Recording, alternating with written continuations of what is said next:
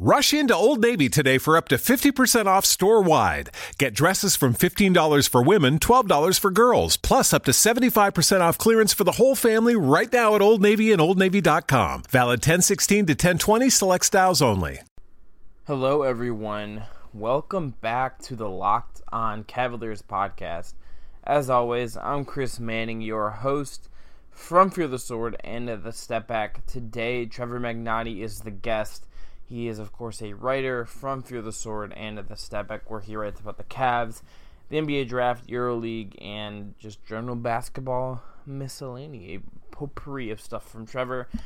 But he is on today's show to help me break down the Cavs' Summer League roster that is highlighted by Kay Felder, the second-year point guard from Oakland, who really made his mark in the D-League for Cleveland last year with the Canton Charge, and Eddie Tavares, who was the D-League Player of the Year with the Raptors 905 before signing with the Cavs on the last day of the season. He was originally a draft pick of the Atlanta Hawks before ending up with the Raptors 905, which, funnily enough, was coached by one Jerry Stackhouse.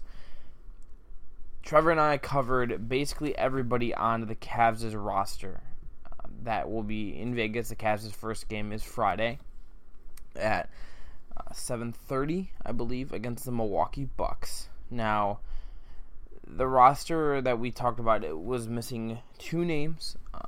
One was Malcolm Thomas, who played in China last year and is a 6'9 forward who I think probably doesn't have a great chance of making the team. And then the other player is Sir Dominic Pointer, who the Cavs took in the 2015 draft, but have never actually signed, and he played in Israel last year. So the names to watch, in my opinion: Andrew White, Eddie Tavares, Kay Felder. We talk about those three guys, and Roosevelt Jones is a guy that I am a fan of as well, but I wouldn't expect him to play. You can see the full schedule over at fearthesword.com and look at Summer League and get the lowdown on there. In other news for the Cavs before we talk to Trevor, Richard Jefferson will be back. That is good for the Cavs. I think they would have had a hard time replacing him, as crazy as that sounds.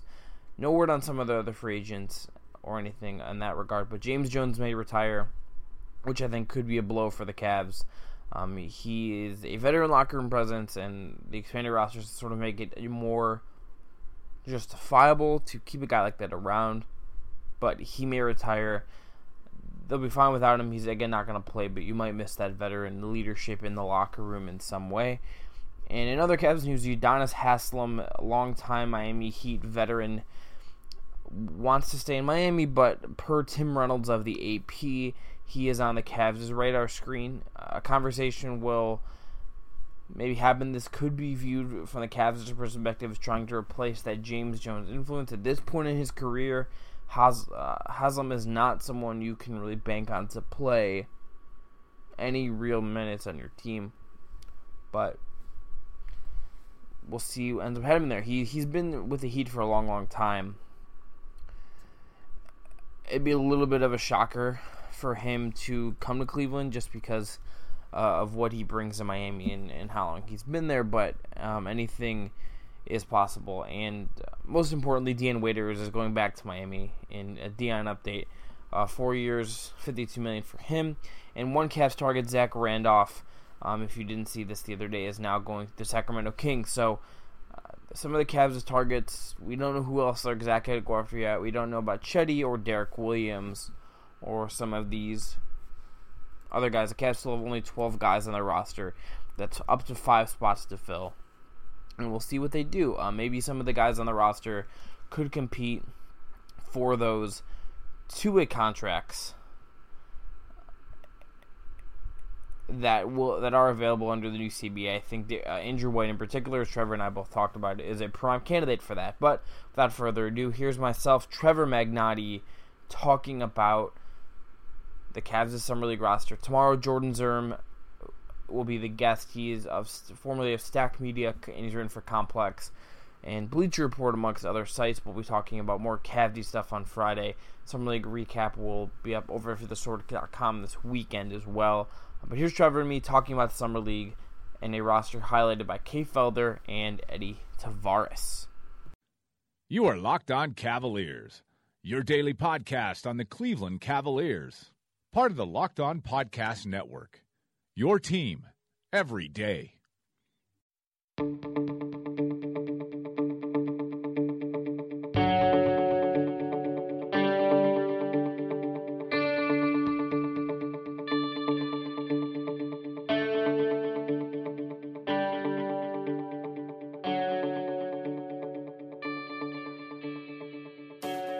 And we're here on the Locked On Cavaliers podcast. Trevor, man, what's going on? Hey, how's it going? We're going to, listeners out there, take a break from listening to and diving into some of the chaos of the Cavs right now. There's enough of that we've covered on this pod and on FearTheSword.com. So we're going to talk about something that's more fun. One of the most fun parts of the year, in my opinion. It's Summer League, and it's a time to get excited about young players. The Cavs, of course, don't have a lot of them, but they have two and maybe perhaps three or four that could be worth watching. Trevor, are you going this year? Unfortunately, I'm not going to be able to make it.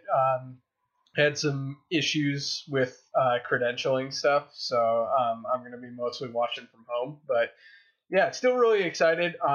Really excited that the Cavs actually seem to be trying at Summer League this year. Last year, they brought really kind of a pretty bad team. They had Kay Felder, Jordan McRae, and basically a bunch of guys who were kind of at the end of the bench for the Canton Charge and didn't really offer much in terms of like NBA potential. This year, they've actually probably got like 4 or 5 guys who probably have some kind of NBA role in their future. So really excited to see them and get a chance to talk about some of these guys. Yeah, there's a lot of them I'm excited to kind of get into as well. One that I think we differ on opinions a little bit, which is kind of different because typically you and I have agreed on prospects for whatever reason. Don't really know why that is. Probably because you influenced my draft takes immensely. But yo, everybody get up! Everybody get up! Everybody needs to understand that I'm more than simply a hype man for this rap group. Just like Geico is more than just a company that can save you money. Geico also has fast and friendly claim service, so they can help you when you need it most. And while I do love being a hype man, I also love reading for children's audiobooks. Like Little Bo Peep, she lost the sheep, and she don't know where to find them. Yo! Geico. Expect great savings and a whole lot more. The guy we're going to start with is Kay Felder. I think he, to me, is the highlight of this roster because I think in the context of what the Cavs have done, this to me seems like an important event for him. It seems like he has a chance to sort of prove himself a little bit. It's a chance for him to make his name a little bit, and it's mostly because I think the Cavs signing Jose Calderon on the first day of free agency tells us a little bit about what they think of him right now, and it's hard to say exactly who thinks what just because it's Altman and Dan Gilbert as we recorded this making the decisions, and it's just hard to exactly know. But you also got to think if those two guys, or at least Gilbert, would have liked what they saw enough out of Felder, and it's, again, hard to say how much Gilbert in particular really knows about Felder that they might not have signed Calderon. I also think they could have waited to sign Calderon until after Summer League. It's not like the market for him was pressing. But I think Felder, I think they're going to give Calderon the first shot at that backup job. It wouldn't shock me if Felder performs well here and then performs well in the fall in training camp, that he steals the job or at least makes it closer early on with a chance to steal later on in the season. Yeah, I mean, I think the thing with this whole deal is they wanted to pick up veterans. They, are obviously looking at guys who are going to be incredibly cheap, and given that many people thought that Calderon was probably headed for maybe a stint in Spain, he definitely was available. I also don't really agree with the quickness that this move came, but I kind of get the rationale behind it. Felder didn't really show anything at the NBA level last year. He did a really good job in that late stint with Canton when he was basically just pouring in 30 points every night. But NBA wise, he didn't really show us much and didn't really progress much throughout the season. So I get the idea of grabbing Calderon, bringing him in. probably is working the start of the season, getting a majority of the backup 1 minutes. And then, you can make the decision to get rid of him. It's a very cheap deal. They can waive him pretty easily if needed. Or, given his age and his history, Calderon could just get hurt, and that could create the spot for Felder to play when he's a little bit more ready. So, I don't hate the move. I don't think it's the best that the Cavs could have made, but again, considering the situation, the fact that they're able to accomplish anything at this point is pretty impressive. Yeah. Felder, what do you want to see out of him in Summer League? I think the biggest thing for Felder is going to be looking at his defense. Just because that was one of the things when I was there last year that I immediately picked up watching him. He right away in last year's Summer League was the Cavs Summer League roster's best defensive player. He was able to make a lot of really good decisions. Didn't really get overwhelmed athletically, and really looked like he understood the game. And I think that that stuff's all very important for him. He's not ever going to be able to compete athletically on the defensive end, so he's got to be able to show a lot of effort, a lot of intensity, and a lot of understanding of being in the right position. That's how he's going to be playable at the NBA level. So I want to see that progress. In particular, I'm not going to get too bogged down on his shot. That's one of the things. If you're going to watch Summer League, do not pay attention to percentages of makes and misses. It's one of the things that people get caught up in year after year, particularly with guys like Felder, who are supposed to be these offensive creators and shooters. They come in and they don't shoot well in Summer League, and people hold that against them. You're not really looking at how well they're shooting, because a lot of that comes with like familiarity, and obviously not many of these guys have ever played at UNLV's court, much less playing there regularly to be able to develop a lot of rhythm. Plus they're playing with all new teammates. They're barely playing a functional offense. Like, makes and misses aren't really what I'm looking for. It's more, can Felder be able to get himself into positions to be able to take good and smart shots within the offense. He was able to do that in the NBA last year. That was probably one of his bigger strengths, is that he was able to find himself opportunities to get shots up when he was playing with the Cavs. So I think that if he's able to command a lot of attention on the offensive end and still able to create a lot of good looks for himself and his teammates, that's going to be good. So it's really kind of some of those nuanced things that I'm looking for with Felder, more looking towards his decision making and also kind of his positioning and understanding of defense. I would agree with the defense part, especially. I think for me the big thing is going to be his turnovers, and I don't know. I think this probably falls into an extent with the shot, just because it is new teammates, and he maybe has practiced with Eddie Tavares, but he hasn't played with really anybody else that's going to be on this team. There is a certain comfort factor that has to matter. It's Damon Jones is coaching this, which is A, is amazing, and B, like, it's just going to be a different feel for him. It's not going to be like Phil Handy, who I know works. I know Damon Jones works with Kay Felder. Phil Handy is the guy that's scrimmaging with him before games. Is the guy that's kind of been the big development guy for point guards on the Cavs really the last couple of years. He's been really helpful with Kyrie in particular. So I don't want to hold turnovers against him too much, but like the one thing that I thought he struggled with in Canton, especially early on, and maybe that's the turnovers, maybe that's just because his usage rate was so high. His assist-to-turnover ratio, and it particularly just where he'd just have a number of turnovers, I think could have been avoided. Like just making the wrong read, getting himself too deep into the lane. Because especially in the D-League, you can see that he's fast enough to get around guys, that he has the ability to get into the lane and to create his own shot. It's just going to be, I think, if he can take care of the ball on the second unit, that's enough. And I've been thinking about this a lot. Like, Delly almost set, like, the perfect example of what the Cavs want out of a backup point guard, and neither Calderon or even Darren Williams or Felder can really replicate that.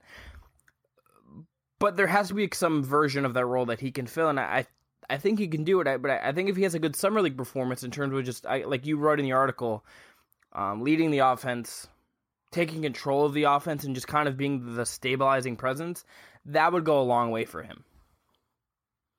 Yeah, definitely. And, obviously being able to create some looks off ball is going to be important too, because that's another part of this. That's someplace that Deron Williams really struggled at times last year was, the Cavs have LeBron, they have Kyrie Irving, they have guys to handle the ball, and they have guys to initiate. The backup point guard needs to be able to create open or be able to hit open shots when they're created for him and be able to find ways to get open around them to be able to create space. And that's something that, I was impressed with how well Felder was able to do that in his couple stretches of really good play for the Cavs. Like in January, I remember that Hornets game that he had that was really good. He was consistently, moving well off ball, communicating well in the offensive end, wasn't really handling it a lot, but was creating some pretty solid looks, and he ended up having one of his better games of the year with the Cavs. So really that's kind of where he needs to be able to fill in gaps because he's not going to be able to just line up 30 feet from the basket and run spread pick and roll the whole time when he's up in the NBA. I think that he'll be able to show a little bit of that too. The Cavs do have a couple other ball handlers on this roster, which is nice. So Felder doesn't have to be the only guy that's initiating the offense. So that's an area that I think we could potentially see him growing in a little bit as well. Is just kind of that off ball role and how well he's able to create shots without the ball in his hands. I think that's really important. I think it'd be interesting to see how he cuts and just kind of moves. When he was with Ken, he didn't play with Quinn Cook very often. But when he did do, I think, okay off the ball. Like, he looked more comfortable with it than I would have guessed based on his track record in college and what he was doing in other situations, right? But I think you're right. Like, I think that I don't know if you would agree, if you agree with this, but that to me, now you kind of say that, to me, that seems like the most important thing he could do here. Is just sort of look comfortable doing that and being able to get those type of shots. Because the turnover stuff will matter, but it's hard to know against summer league competition, right? It's hard to know that you point out there. I think just like how comfortable he looks in these different roles and being a chameleon to the degree a guy that is 5'9" and is going to be limited in some ways can be. That's going to be the key for him. Is just, can he do these few different things that make him versatile enough to be playable at least during the regular season? Because I don't think, even if he hits all of his benchmarks, I have a hard time seeing him actually, being able to stay on the floor for more than a couple minutes against the Warriors in the finals next year. But that's getting definitely a little bit ahead of ourselves. But just the chameleon aspect of what he would need to do, something Delly did really well, would be important. Yeah, I think that, if he's coming out here and he's scoring 25 points a game in Summer League, that's great. Obviously, that clicked for him a little bit in Canton, just without the athleticism gap and the size gap. He's able to, play a little bit more to his style. But if he comes out and he's averaging 13 points, 3 rebounds and 6 assists a game, that's fine too, because it shows that, he's finding ways to impact the game outside of just taking the ball off the dribble and trying to score out of the pick and roll. Let's move on to Eddie Tavares. And this is the guy, as I alluded to, that you and I are going to have a little bit of a different opinion on. I think he could be the team's backup center this year. I do think there are some things he'll have to get better on, but I do like the odds of him. I do think there are things, again, he'll have to improve on. He's non-guaranteed for next year. He's going to struggle on offense a little bit. He's not the most mobile guy, but I think he could eat minutes. And after this, I kind of want to ask you some, because you and I have talked about this, or maybe it's Trevor as well, or Carter as well. But what do you think of Tavares? Like, he was the D-League Defensive Player of the Year. He's very big. What do you make of him right now, and what do you think he has to prove at Summer League? I don't know that he's good. I just think that, he was the Defensive Player of the Year, but a lot of that comes with, there's not a whole lot of 7-3 guys in the D League. He was also on what might be the most well-coached team, Raptors 905. was a very, very well-coached team. Jerry Stackhouse did a really, really good job, and they had just a lot of solid guys that were there. Like Van Fleet played down there a lot, and Van Fleet at the D-League level is especially good, even if he's not like a great NBA player. Yeah. So, he, he's able to block a lot of shots. He was able to get a lot of good finishing looks at that level. A lot of that comes from the fact that he's so much bigger than everyone else there. And he does have decent mobility. He does have decent touch around the rim. So those things all work to his favor. At the NBA level, I really don't know that he's going to be the same type of defender. Particularly, he's really bad against the pick and roll, just defending in space because footwork isn't that good. So I don't really know that that's actually going to translate when he's isolated 30 feet from the basket against like a Paul George or someone like that, like trying to make that stop. Like I don't know that he's going to be able to stay in front of NBA guards and wings. I think that the rebounding is going to translate pretty well. He does have pretty good understanding of positioning. His instincts seem to be pretty good, and obviously the length helps a lot. I think that he's going to be a decent finisher, although it's going to be more in kind of the Tristan Thompson role where he's not really finishing out of the pick and roll. It's more kind of like dump offs off of drives that he's getting a lot of his looks on. I think that you're right to an extent that they can definitely feed him minutes, and I think that he's going to be fine. Being able to take maybe 10 minutes a game to let Tristan have a breather. I don't think that he's somebody that can be 100% relied upon, and I do still want to see someone brought in on a minimum deal, particularly some kind of veteran that can also help strengthen that backcourt.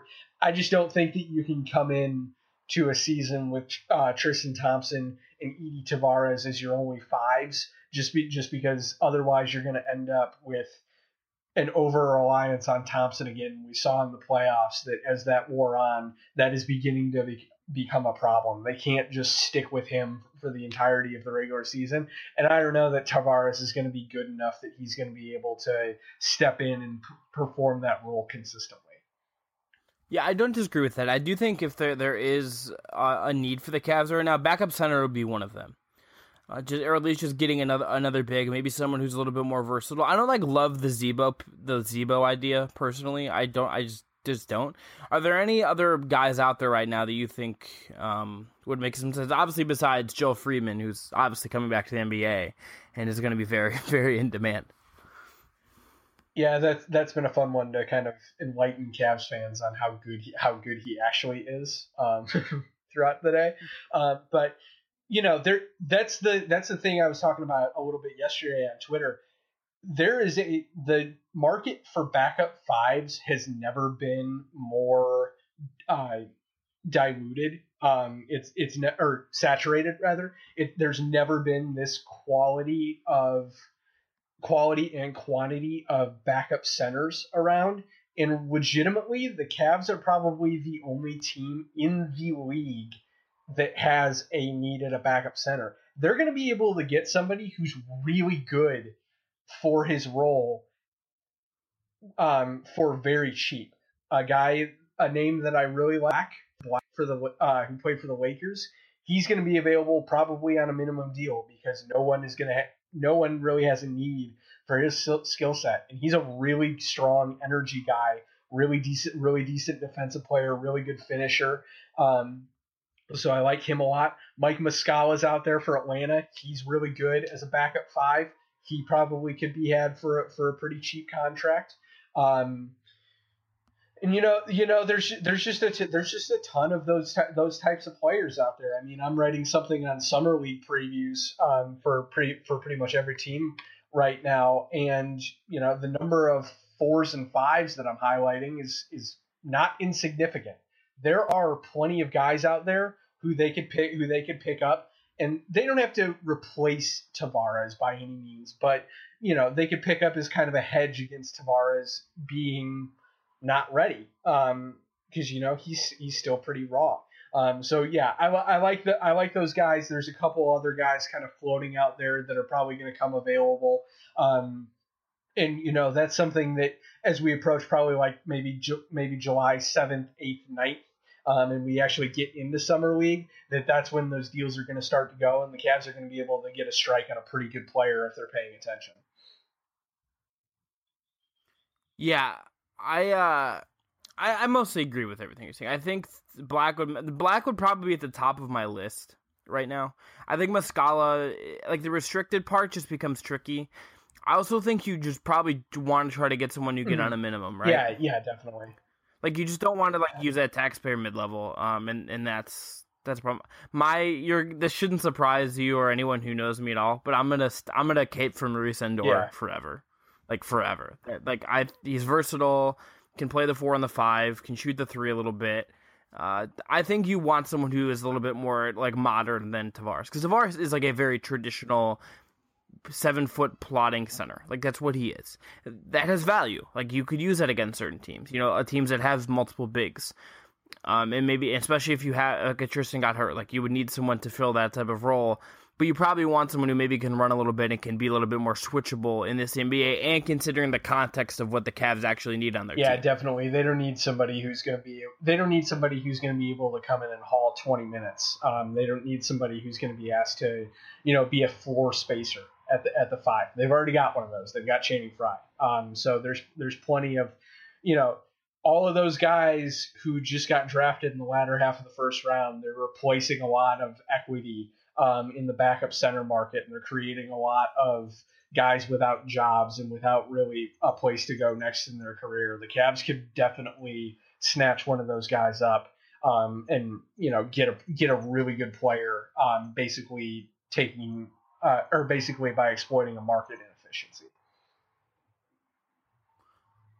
Last guy we're going to dive deep into is a Syracuse product. It's a guy that you're going to know a lot more about than me, just because I never watched a ton of college basketball. It's Andrew White. I believe he's 24 years old.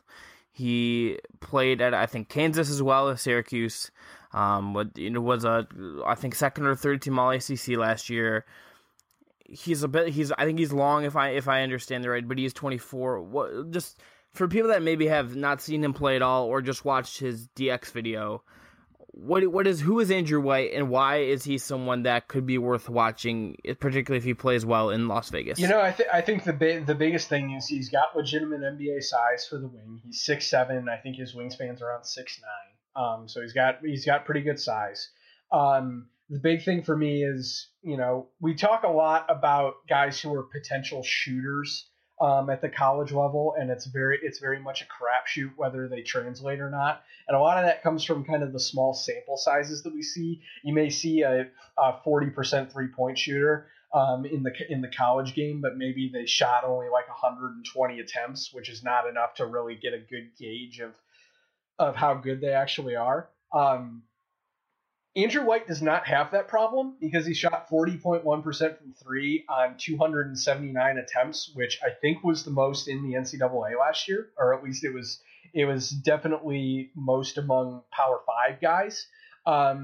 He's a legitimate floor spacer. He can catch and shoot at an elite level. He did so on volume at Syracuse last year. He basically was the number one scorer for Syracuse's offense. So think about the amount of attention that garners. And he was averaged 18.5 points per game, basically just coming off of screens and attacking off of catch and shoot opportunities.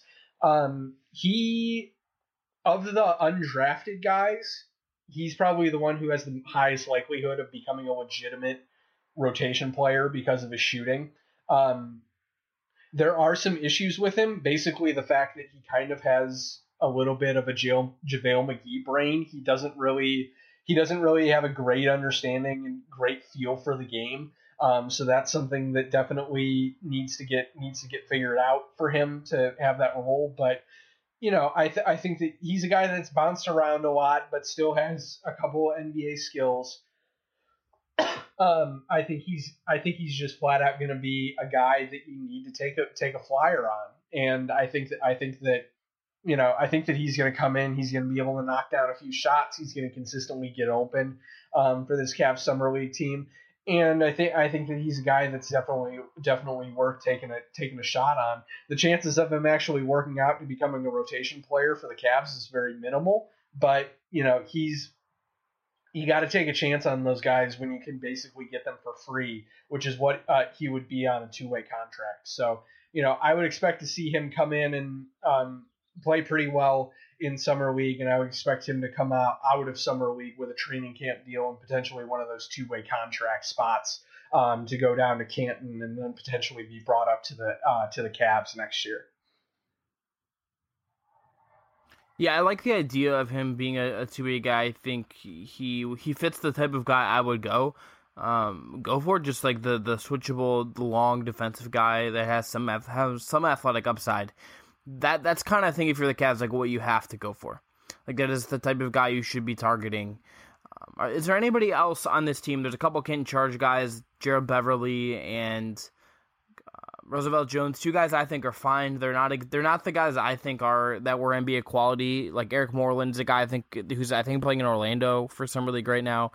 Are guys I think are good. I understand why the Cavs don't have Moreland on this team if they have Tavares. Cedi Osman could be in the team. We don't know yet, if he's going to sign or when he would sign. That could bring him over. TJ Williams is one of the other guys on the team. I don't know if we have the full team announced yet. Like the Cavs haven't announced it as far as I know. But is there anybody else who we know is going to be on the team right now that you think is worth paying attention to? I definitely think there's a couple more guys. Like I said at the beginning, they brought in probably. I have 5 guys that I think have some kind of NBA future. They did bring in a fair amount of Canton Charge guys. Beverly's basically a backup for Canton, and then Roosevelt Jones. I really like him. His game's awesome, but he's 6'4" and basically playing power forward. So, yeah, that's the problem. And like he is good. Like he made a huge impact on Canton last year. It's one of the reasons why they were so good in the now G League. He's just like not his game doesn't translate like in a very functional way. But I really like Brandon Paul, who was Cedi Osman's teammate at FS last season. Played at Illinois in college, floated around the D League a little bit for a couple of years, but landed in at FS and was basically their third guard. Coming off the bench behind Thomas Hurtel, who plays for the French national team. Paul is a really good off the dribble creator, really good volume scoring guard at that level. He did a really nice job getting the rim. Was able to create some nice opportunities. Had pretty good chemistry on the offensive end with Osman on kind of drive and kick stuff. Really never develop or earn starters minutes just because he really struggled with kind of the rigidity and the discipline needed to be even a functional European defensive player. But he's another guy that's really good creating in an up-tempo system. And I think that he's more of an NBA type guy than a EuroLeague type guy, basically because he is a little bit soft. And he's better when he can basically focus on the offensive part of his game. I really like him, and I think that he's got some kind of future potentially as an NBA player. I do think that Grant Jarrett also has an NBA shot. He played for the Charge for a little bit at the beginning of last season before signing a Chinese league deal. He was drafted back in 2013 and kind of flamed out of the league with the Thunder and the Jazz. But he was insanely young coming out of Arizona, so he's basically a summer league veteran. I think this is his third run around in summer league, but he's only 23. So I think that he's got enough of the skill set as like a face-up scorer and a passer at the 4 that he could have an NBA future. It's probably not with the Cavs just because the Cavs don't really have a need for that type of player. But I think that he definitely could be. He definitely could have an NBA future. So I definitely think Paul, Jarrett, White, Felder, and Tavares have some kind of NBA shot. in their future. The rest of these guys like Casey Prather, TJ Williams, Sam Cassell Jr., who's basically only here because Sam Cassell and Tyronn Lue coached together with the Clippers. I think that all those guys are kind of competing more for Canton Charge and D-League spots. And it's more that fivesome along with maybe TJ Williams that's actually has some kind of NBA future. That all makes sense. Is there one team out there whose summer league roster that you've seen so far that you really like? That you're looking forward I've to enjoyed watching Indiana so far, just because they have so many fun bigs. They're playing in the Orlando Summer League, and they've got Ike Anigbogu. They've got Augusto Lima, who played really well in the European game. Ben Moore, who's probably my favorite undrafted free agent, 6'8" power forward from SMU, who's like basically a poor man's Tristan Thompson, and I actually mean that rather than just throwing it around for a 4 who's undersized and can't shoot. He actually has that type of kind of switchability and defensive acumen, so he's really fun. As far as Las Vegas guys, or Las Vegas teams, I'm probably going to roll with Houston.